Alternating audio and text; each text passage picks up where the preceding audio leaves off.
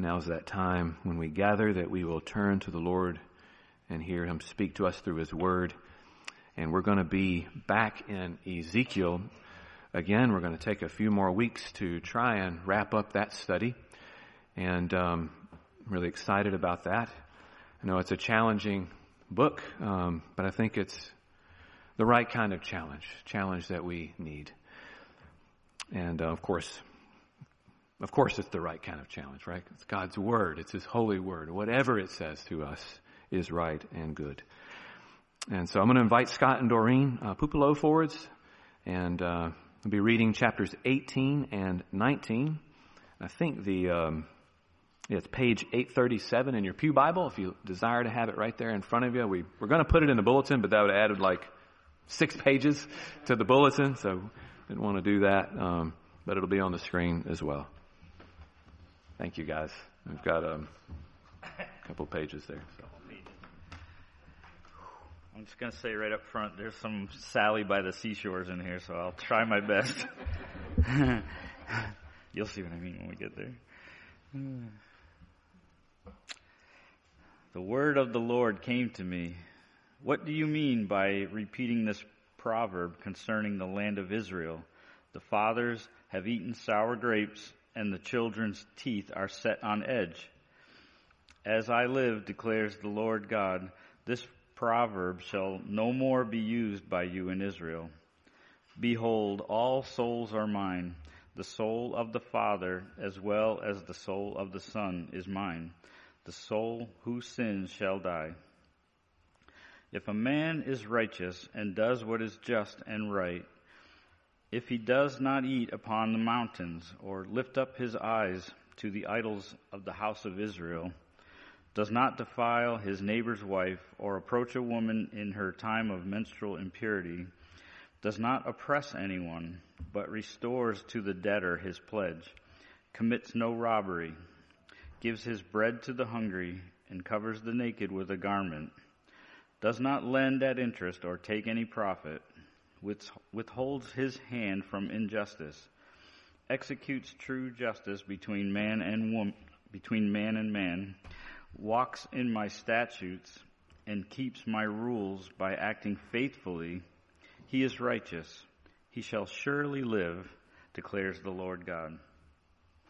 If he fathers a son who is violent, a shedder of blood, who does any of these things, though he himself did none of these things, who even eats upon the mountains, defiles his neighbor's wife, oppresses the poor and needy, commits robbery, does not restore the pledge, lifts up his eyes to the idols, commits abomination, lends at interest, and takes profit, shall he then live? He shall not live. He has done all these abominations. He shall surely die. His blood shall be upon himself. Now suppose this man fathers a son who sees all the sins that his father has done. He sees and does not do likewise. He does not eat upon the mountains or lift up his eyes to the idols of the house of Israel, does not defile his neighbor's wife, does not oppress anyone, exacts no pledge, commits no robbery, but gives his bread to the hungry and covers the naked with a garment, withholds his hand from iniquity, takes no interest or profit, obeys my rules, and walks in my statutes, he shall not die for his father's iniquity.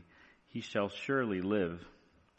As for his father, because he practiced extortion, robbed his brother, and did what is not good among his people, behold, he shall die for his iniquity. Yet you say, why should not the son suffer for the iniquity of the father? When the son has done what is just and right, and has been careful to observe all my statutes, he shall surely live. The soul who sins shall die. The son shall not suffer for the iniquity of the father, nor the father suffer for the iniquity of the son. The righteousness of the righteous shall be upon himself, and the wickedness of the wicked shall be upon himself.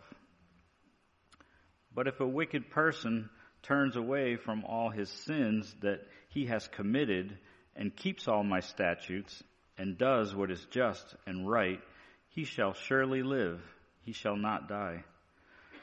None of the transgressions that he has committed shall be remembered against him. For the righteousness that he has done, he shall live. Have I any pleasure in the death of the wicked, declares the Lord God, and not rather that he should turn from his way and live? But when a righteous person turns away from his righteousness and does injustice, and does the same abominations that the wicked person does, shall he live? None of the righteous deeds that he has done shall be remembered, for the treachery of which he is guilty and the sin he has committed, for them he shall die. Yet you say, the way of the Lord is not just. Hear now, O house of Israel, is my way not just? Is it not your ways that are not just? When a righteous person turns away from his righteousness and does injustice, he shall die for it. For the injustice that he has done, he shall die. Again, when a wicked person turns away from the wickedness he has committed and does what is just and right, he shall save his life.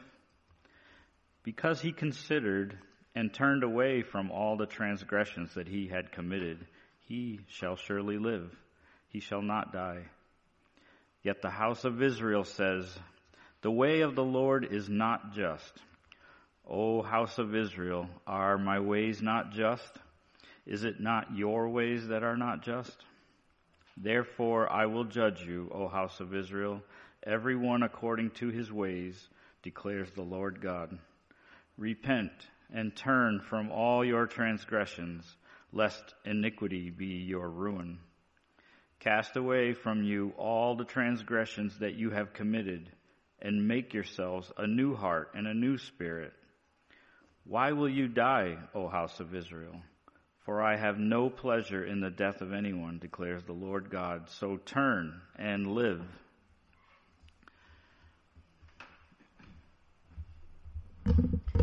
Mine is much shorter. It's chapter 19. And you take up a lamentation for the princes of Israel and say, what was your mother? A lioness? Among lions she crouched in the midst of young lions. She reared her cubs.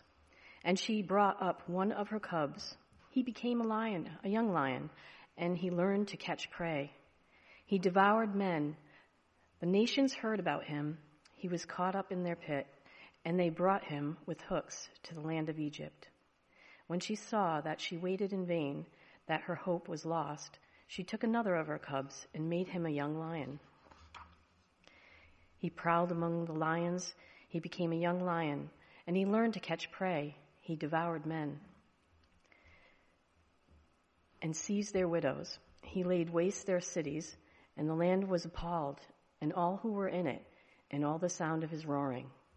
Then the nations set against him from provinces on every side. They spread their net over him. He was taken in their pit. With hooks they put him in a cage and brought him to the king of Babylon. They brought him into custody, that his voice should no more be heard on the mountains of Israel. Your mother was like a vine in a vineyard, planted by the water, fruitful and full of branches, by reason of abundant water. Its strong stems became rulers' scepters. It towered aloft among the thick boughs. It was seen in its height with the mass of its branches. But the vine was plucked up in fury, cast down to the ground. The east wind dried up its fruit. They were stripped off and withered. As for its strong stem, fire consumed it. Now it is planted in the wilderness, in a dry and thirsty land. The fire has gone out from the stem of its shoots, has consumed its fruit, so that there remains in it no strong stem, no scepter for ruling. This is a lamentation and has become a lamentation. The grass withers and the flower fades. But the word of our God will stand forever.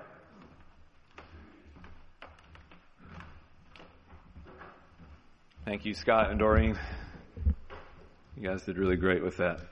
And thanks to all of you as well. I know sometimes you can sigh when you're coming before a long passage like that, but there really is something beautiful, something very special about reading Scripture in large chunks like that. I think it's a good habit to cultivate, and why not on a Sunday morning? So I want to invite some of you as well, those of you who have already joined the group, thank you for that. We've got a dozen people now reading through the Bible in a year together, and if there's any more of you that are interested in that, please see me, or you can sign up in the back little clipboard there, and I'll add you to our list, and we'll read several chapters a day in God's Word together. Well, as a kid, I remember going to the beach with my extended family during the long Labor Day weekend. This was a tradition that our family practiced for many years. Cousins, aunts, uncles, a great number of us would go to the North Carolina, South Carolina beaches on that Labor Day weekend. And when we would go, we always took Monopoly with us. Any of you guys out there, Monopoly players?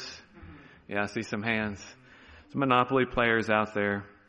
I remember just loving that game when I was in my early teenage years, probably about my oldest daughter's age, maybe a little older. I don't think I was really good. I don't know that I was anything to write home about, but I always just enjoyed the game.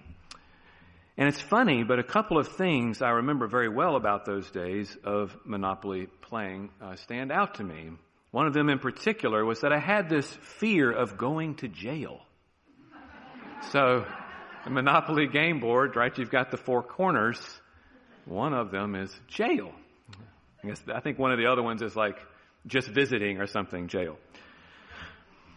But I had this fear, this sort of irrational fear of going to jail. And you know, the game board again is laid out in a square, and there's these four corners, and that one corner was like the dreaded corner. And I was always dread when I would kind of get in that corner. Now, Felicia, if you have that image, you go ahead and pull that up. I mean, some of you recognize this here.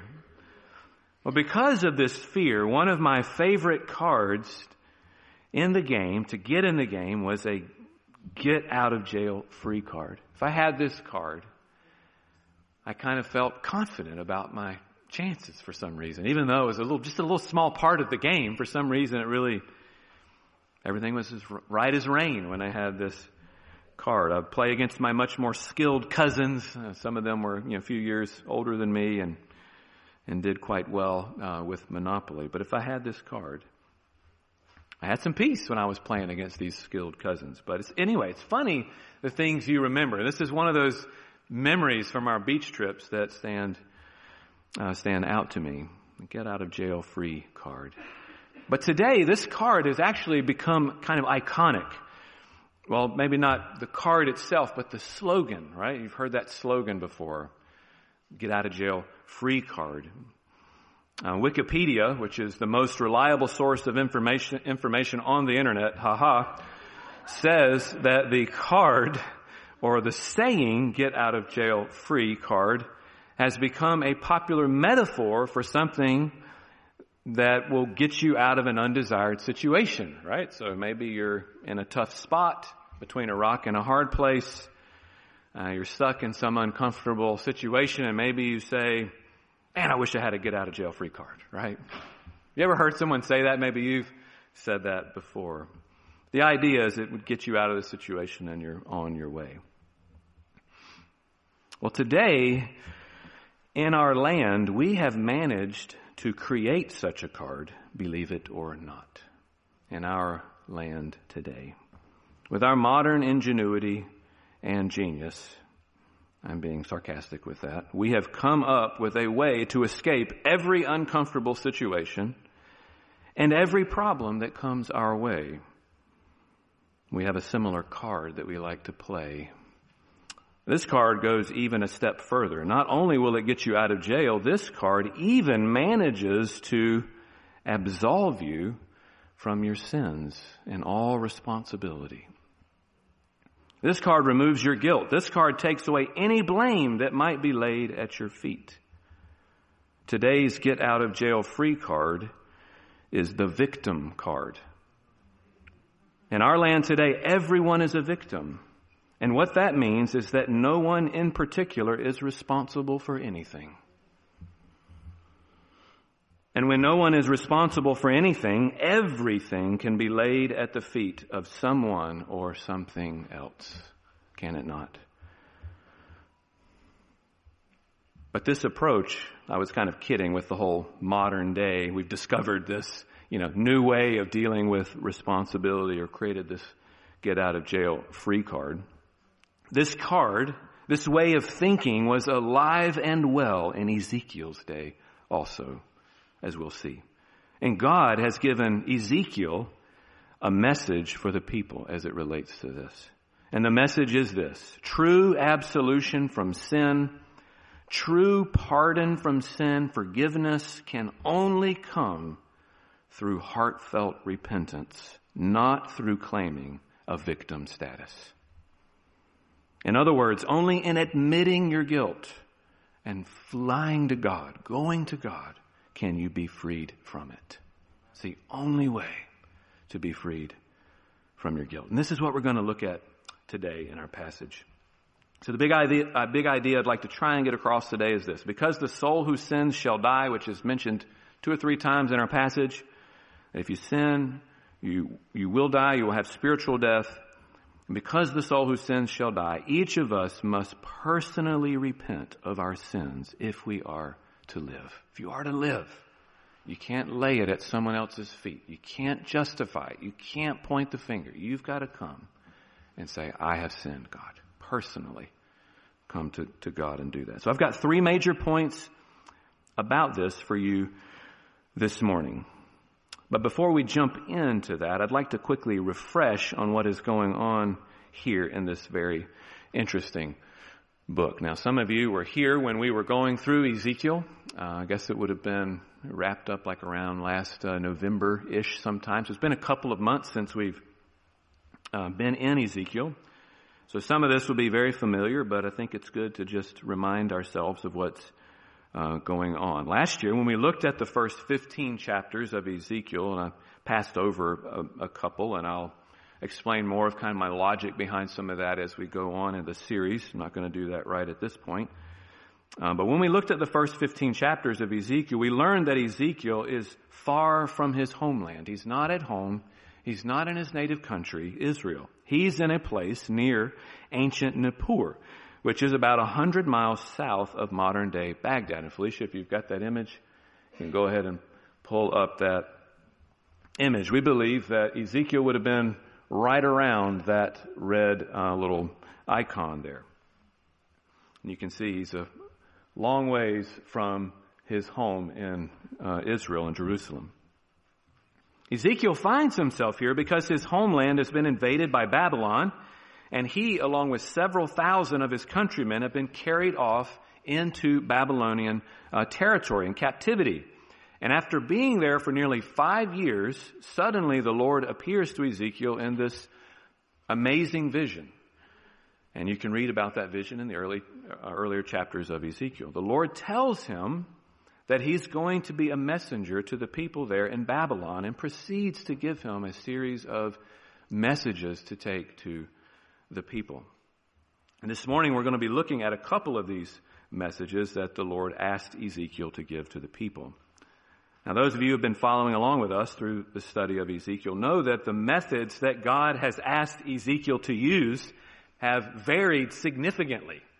They've been different. Far from just having Ezekiel stand up and preach a sermon. I'm thankful I don't have to do the things that God asked Ezekiel to do. But far from just standing up and sharing the message, he's asked Ezekiel to do things like perform street theater, kind of like charades, to act out the message, and to do all of these bizarre things to show Israel what was coming.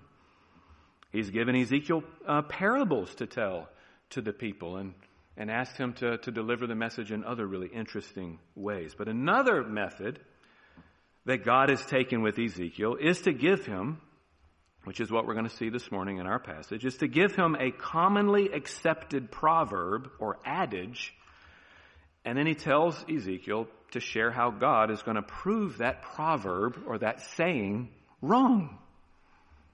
So this is one of the techniques that we'll see coming through today. But we actually saw this not too long ago. Again, it's been a few months, but not too long in the book ago. In chapter 12, we saw this happening with the expression, "The days grow long and every vision comes to nothing." This was a commonly accepted adage or proverb at the time. In other words, yeah, Ezekiel, yeah, Jeremiah, all you guys have been saying that, bad things are coming. It's not happening. It's not ever going to happen. This was like such a commonly accepted thing that it had become like a proverb in their day. And God says through Ezekiel, get ready because it's about to happen. I'm about to do the thing I've said I'm going to do. When our passage before us today, again, Ezekiel must confront another commonly accepted proverb. And that proverb is right there at the start of chapter 18. If you got your Bible, feel free to take a quick look. The fathers have eaten sour grapes, and the children's teeth are set on edge. This is a strange saying. I mean, maybe we sort of get the gist, but at that time, apparently, this was a commonly accepted proverb that was said frequently, repeatedly. But what is the meaning of this proverb? And why is God out to set the record straight? Well, this leads us to our first major point this morning. Point number 1. Each of us must personally acknowledge our own sins if we are to live. This is our first point. This rolls right out of this proverb. The first step in true repentance is acknowledging our sin. And this is precisely what the people in Ezekiel's day were not doing. You see, the capital city, the holy city of Israel, Jerusalem, was under attack at this moment when Ezekiel would have been delivering this message. God had been warning the people through the prophet Jeremiah, who was actually preaching in Jerusalem during Ezekiel's lifetime, telling them they had not followed God and that because of their lack of repentance, judgment was coming. And here in the book of Ezekiel, we find that Ezekiel had been busy delivering that same message to God's people in Babylon, where he is. So you've got these two guys out there telling people judgment is coming. And they're saying everything is going to be laid to ruins because of your sin, because of your lack of repentance. And this is what the covenant that God had made with the people many centuries prior demanded. God had made a covenant with them, and the people had entered into this covenant saying, we'll do these things that you're calling us to do. And if you do them, blessing will come, and if you don't, there will be judgment. And the people in this moment, not just in this moment, but for many generations now, instead of repenting and listening to the prophets that God was sending, instead of acknowledging that they had broken covenant with God and disobeyed his commands, what have they been doing? They're whipping out their get-out-of-jail-free cards, aren't they? That's what they're doing. Or their victim card. It's not our fault that this is happening. It's the fault of our fathers and their fathers. That's why Jerusalem is under attack. Because of them. It's because of their sins, their wrongdoing, that we're in this predicament. One scholar writes these words, quote, "The meaning of the proverb is that the parents had sinned. That is, they had unwisely devoured unripe grapes.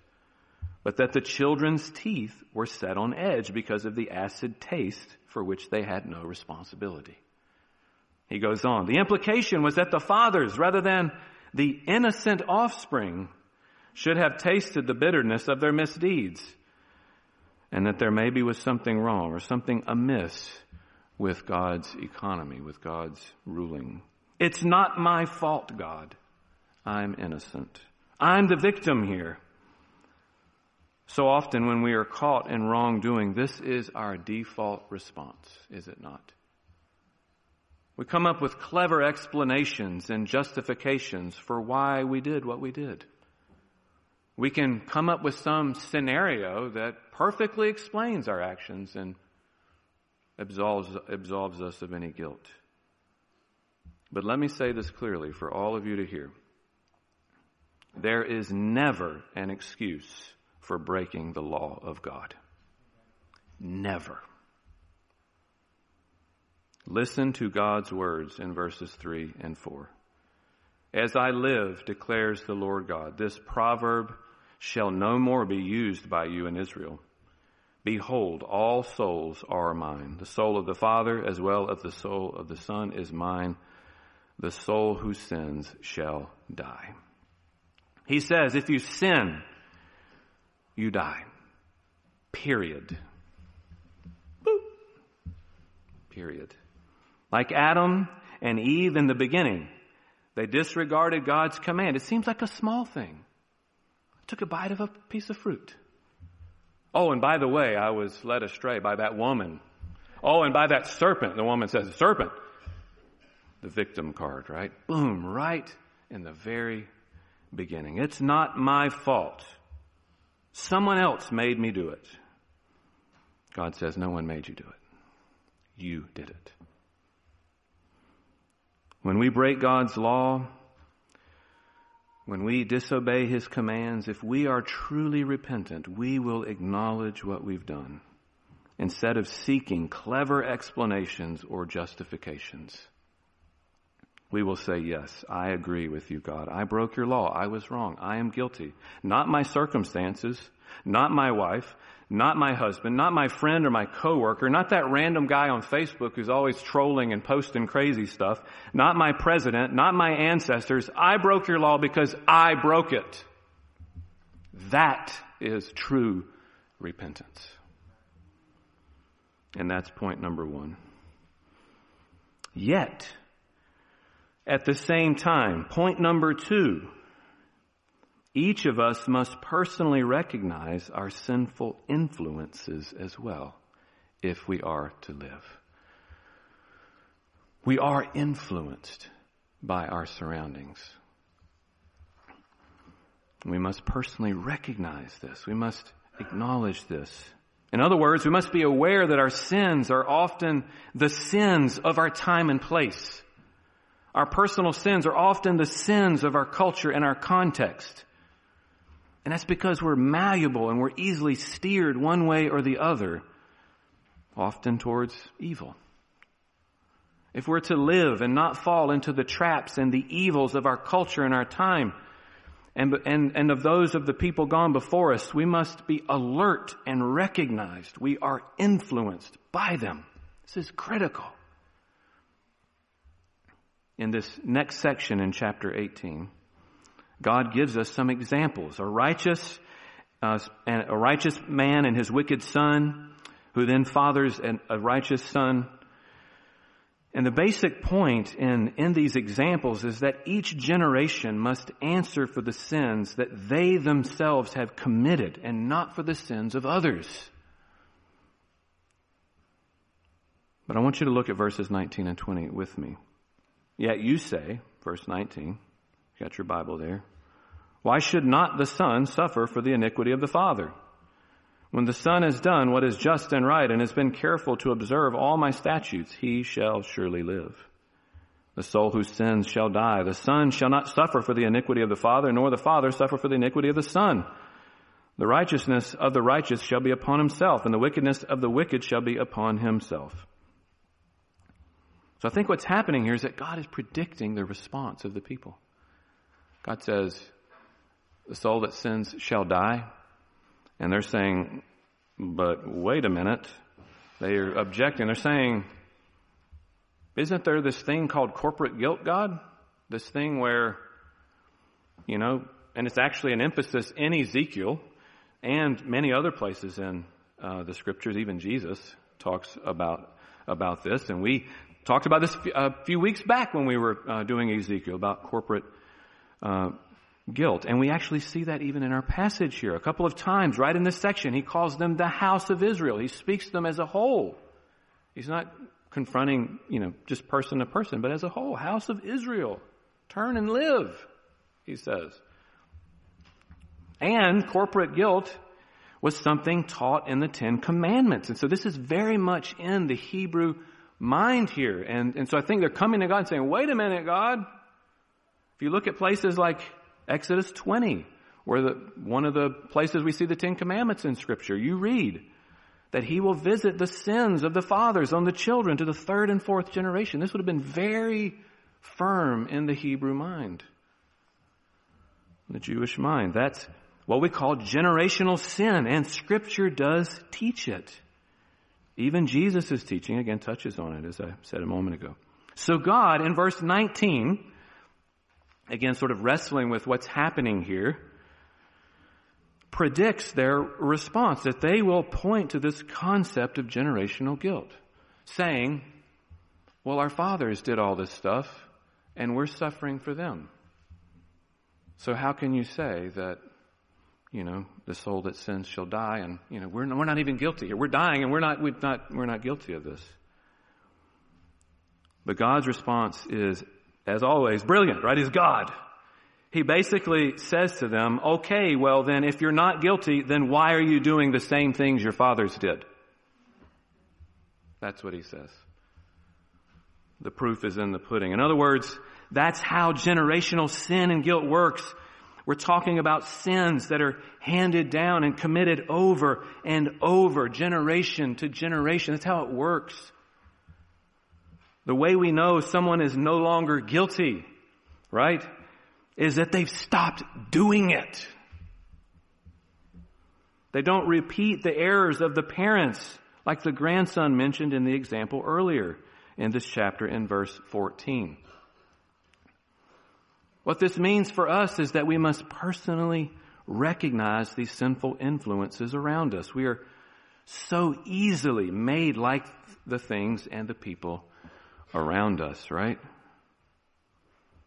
You must be alert to how you are being influenced. I want to give you an example. If you were to turn to the book of Isaiah, if you remember, we heard a sermon by Aaron Lorette several months ago on chapter 6. And he talks about this moment when Isaiah is given the vision of God in the throne room. Maybe some of you remember that story, that account. I want you to pay careful attention to the words that come out of Isaiah's mouth when he sees the Lord. He sees God in his throne room, and what's his immediate response? Woe is me. Woe is me. I'm lost, he says. I'm a man of unclean lips, and I dwell in the midst of a people of unclean lips, for my eyes have seen the King, the Lord of hosts. Notice here in this passage what we see. We see both personal guilt and corporate guilt, both side by side. Woe is me. I am a man of unclean lips. But then he says, I dwell in the midst of a people of unclean lips. You see that? Do you think it's coincidence that both of these sins are the same? Is that coincidence? The things he confesses and recognizes before God are the same. The unclean lips. Is that coincidence? No, of course not. Isaiah is aware of his own sin, but he's also aware of how he's influenced by his surroundings. He's influenced. He's aware that his sins are in part what they are because of whom he lives amongst. That's corporate. It's a corporate understanding of guilt. And this is what true repentance looks like. It looks around and says, this stuff is influencing me. I'm prone to this too. I'm a fish in water. I'm guilty of this too. And I don't even see all of it. I don't understand it all. God, forgive me. Help me to turn not only from my own sin, but to not be sucked away or drawn away by the sins of my culture. Now, with that in mind, what are the things around you and me that are influencing us? What are the cultural realities around us that we need to confess, like Isaiah? That we need to seek understanding as to how they're influencing us. What are they? Woe is me. I live among a people of death. An overly sexualized people, a greedy people, a selfish people, a divided people, an angry people. And you know what, God, that describes me pretty well too. That's what Isaiah did. And I think for most of us, if we really look inside, we would see how these things have influenced us and how we are also guilty of those things. This is how personal and corporate guilt go together without contradiction. If we are to live as we're called to in this passage in Ezekiel, it goes to the people and says, turn and live. If we are to do that, we must recognize these things. And this must be a part of our repentance, and that's point number 2. Point number 3. Each of us must personally receive Jesus Christ by faith if we are to live. This is my final point. Each of us must personally receive Jesus Christ by faith if we are to live. For this final point, I don't have time to elaborate in great detail. I typed it all out, trying to make all the connections and connect all the dots, and I just felt like there's just no way to do that in a brief amount of time. What we have here in summary is Ezekiel mourning the collapse of Jerusalem and the Davidic lineage of kings before it actually happens. So Jerusalem is under siege in this moment, hasn't fallen yet. It's going to. He recognizes that, and here he is lamenting it before it actually happens. Now, Bible interpreters and scholars believe that this passage points back to Genesis 49. If you were to flip there and take a quick look, you don't have to. What you're going to find there is Jacob giving blessings to his sons. And one of his sons is named Judah. And Judah was the son through whom the kings of Israel were to come. And one of those kings would be David. And, of course, Jesus. We're going to get there in just a moment. But many believe this to be a lament built around that blessing that Jacob gives to Judah. There's a lot of similar language and stuff going on.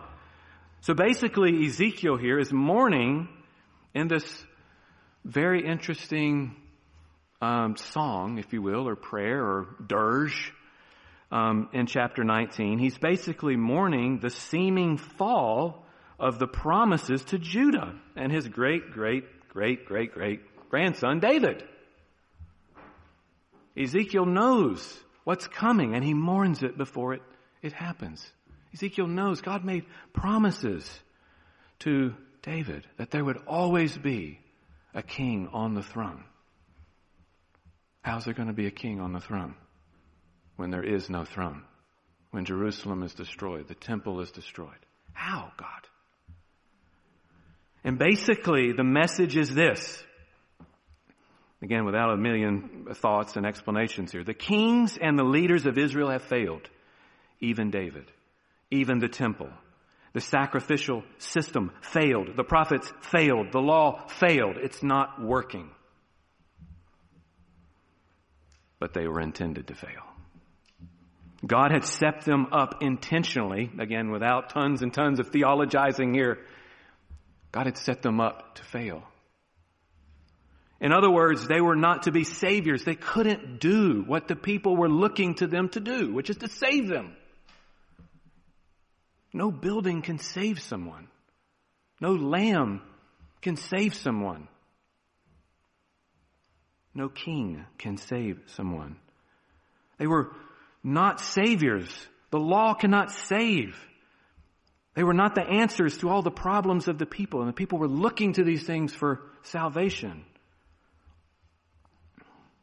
God was their Savior. God was their answer, but they wanted these other things to save them.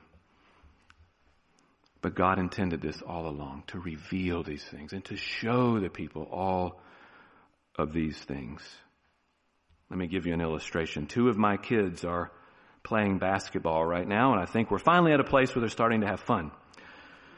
At the beginning, it was kind of like, guys, why are you out there? They're like avoiding the ball and stuff, and it's really interesting. I was like that too, so I'm not poking fun. It's the reality of the way it is. You get in there, you're nervous, you feel like you're going to throw up, everybody's looking at you. Why am I out here? First few games were rough. You're trying to figure out things, and it can be really discouraging. It's hard to watch your kids struggle and fail, right? But I've had to go back over and over to them, even in those moments, and say something like this: even failure can be good. Even failure has a good purpose. It can be a good teacher. And there are many lessons for us in our struggles and our failures, right? We need failure. It's so good for our hearts. It's so good for us as people. So back to the thing going on in Ezekiel here. What is the lesson here for us? What lesson is there for us in this? What did the fall of the temple and of Jerusalem and the failure of at least the apparent failure of the Davidic kings have to do with me? What has this got to do with us? What's here for us? Well, think about it. These were the things that the people of God were putting their hopes in at the time. They were thinking, because we've got the temple, because we've got these people leading us, even though they were very immoral, they were putting their hope in these earthly things and wrongly hoping in the temple and in their city and all of this stuff. But those things couldn't save them. They couldn't do anything for them. They couldn't fix their sin problem. They couldn't make up for their guilt or give them a hope and a future. Only one thing could do that. God. And God had set these things up, built in those failures as a teaching tool to lead the people ultimately to Him. These were signposts just pointing to God. They were teaching them things about God. But they missed God and started worshiping the things. So why do we put our hope in other things? Why do we strive? For instance, again, we're thinking about, the get out of jail free card and the victim argument that we all use all the time. Why do we strive to win the argument or be right? Guilty as charged all the time. Why do we try and justify ourselves or come up with clever explanations about why we did why we did what we did and why it wasn't wrong? Well, the reason I did this thing was because Sally and Bob and so and so and that explains why I smacked him in the face. Right? Why I lost my temper and pow! Well, because why do we lay the blame on anyone and everyone else? We are no different than the folks in Ezekiel's day. Our teeth are set on edge because our parents ate the sour grapes. Somebody else did it. These efforts to explain ourselves and play the victim are our modern temples and our modern Jerusalems. They are the things we believe will save us. But in the end, they will all fail just like they did during Ezekiel's day. Who cares if you win the argument? Quite frankly. Right? I mean, there are hills to die on, for sure. And someone often is right. For sure. But is that going to save you? Being right in the argument, right? Is it going to justify you? Are you going to get before God and say, I won that argument. Let me into heaven, God? No. Only one thing can save us, and His name is Jesus. Jesus is our get-out-of-jail-free card. It was not free for Him, though. There was an enormous cost to be paid. Jesus came and truly was a victim because He truly was innocent in every way. An innocent man went to the cross. That is what we call being a victim. And you and I are not innocent. He came, laid down His life for you and me, that we wouldn't have to be clever, that we wouldn't have to be creative with how we explain our sins. We can run to Him in our mess and our junk and say, yeah, I did it again, God. And I really wanted to do it because that person, X, Y, Z, right? We can run to Him and just receive His grace. And somehow He understands. He gets it. He knows why we did what we did and understands it. But right, wrong, good, bad, He always gives us grace when we come. He is the one who will give us a new heart. Jesus is the one who puts His Spirit within us that Ezekiel's speaking of. Let us heed God's call this morning through the prophet Ezekiel. I have no pleasure in the death of anyone, declares the Lord, so turn and live. Heed that command today. Turn to Jesus Christ. Believe in Him and you will live forever with God. No more spiritual death. It'll all be washed away. And you will be with God forever. Amen. Let's pray now, and as we transition into a song and sing to our King of Kings, Jesus Christ, the true King on the throne, the heir of David. Lord, we come to you. We thank you. There's a lot of thoughts in that sermon, and I feel like maybe I stepped on toes, and maybe I stepped on my own toes a few times in that message as well. But Lord, we come to you. No explanations. We just come. And we're thankful that you get us and that you understand. And God, we just acknowledge. We personally acknowledge our sin. We personally acknowledge we live in a culture, a very sinful, evil culture, and we are all influenced by that in a myriad of ways, some of which we don't even understand, but we recognize that as well, and we confess not only our own sins, but the sins of our neighbors and all the people around us that are influencing us and impacting us. We pray. Wash us clean of our sins, God. And we come and we turn to Jesus, the only one who can save. Our explanations can't save us. Our justifications can't save us. Only you can save us. And we fly to you now, to the King of Kings, Jesus Christ. And it's in his name we pray. Amen.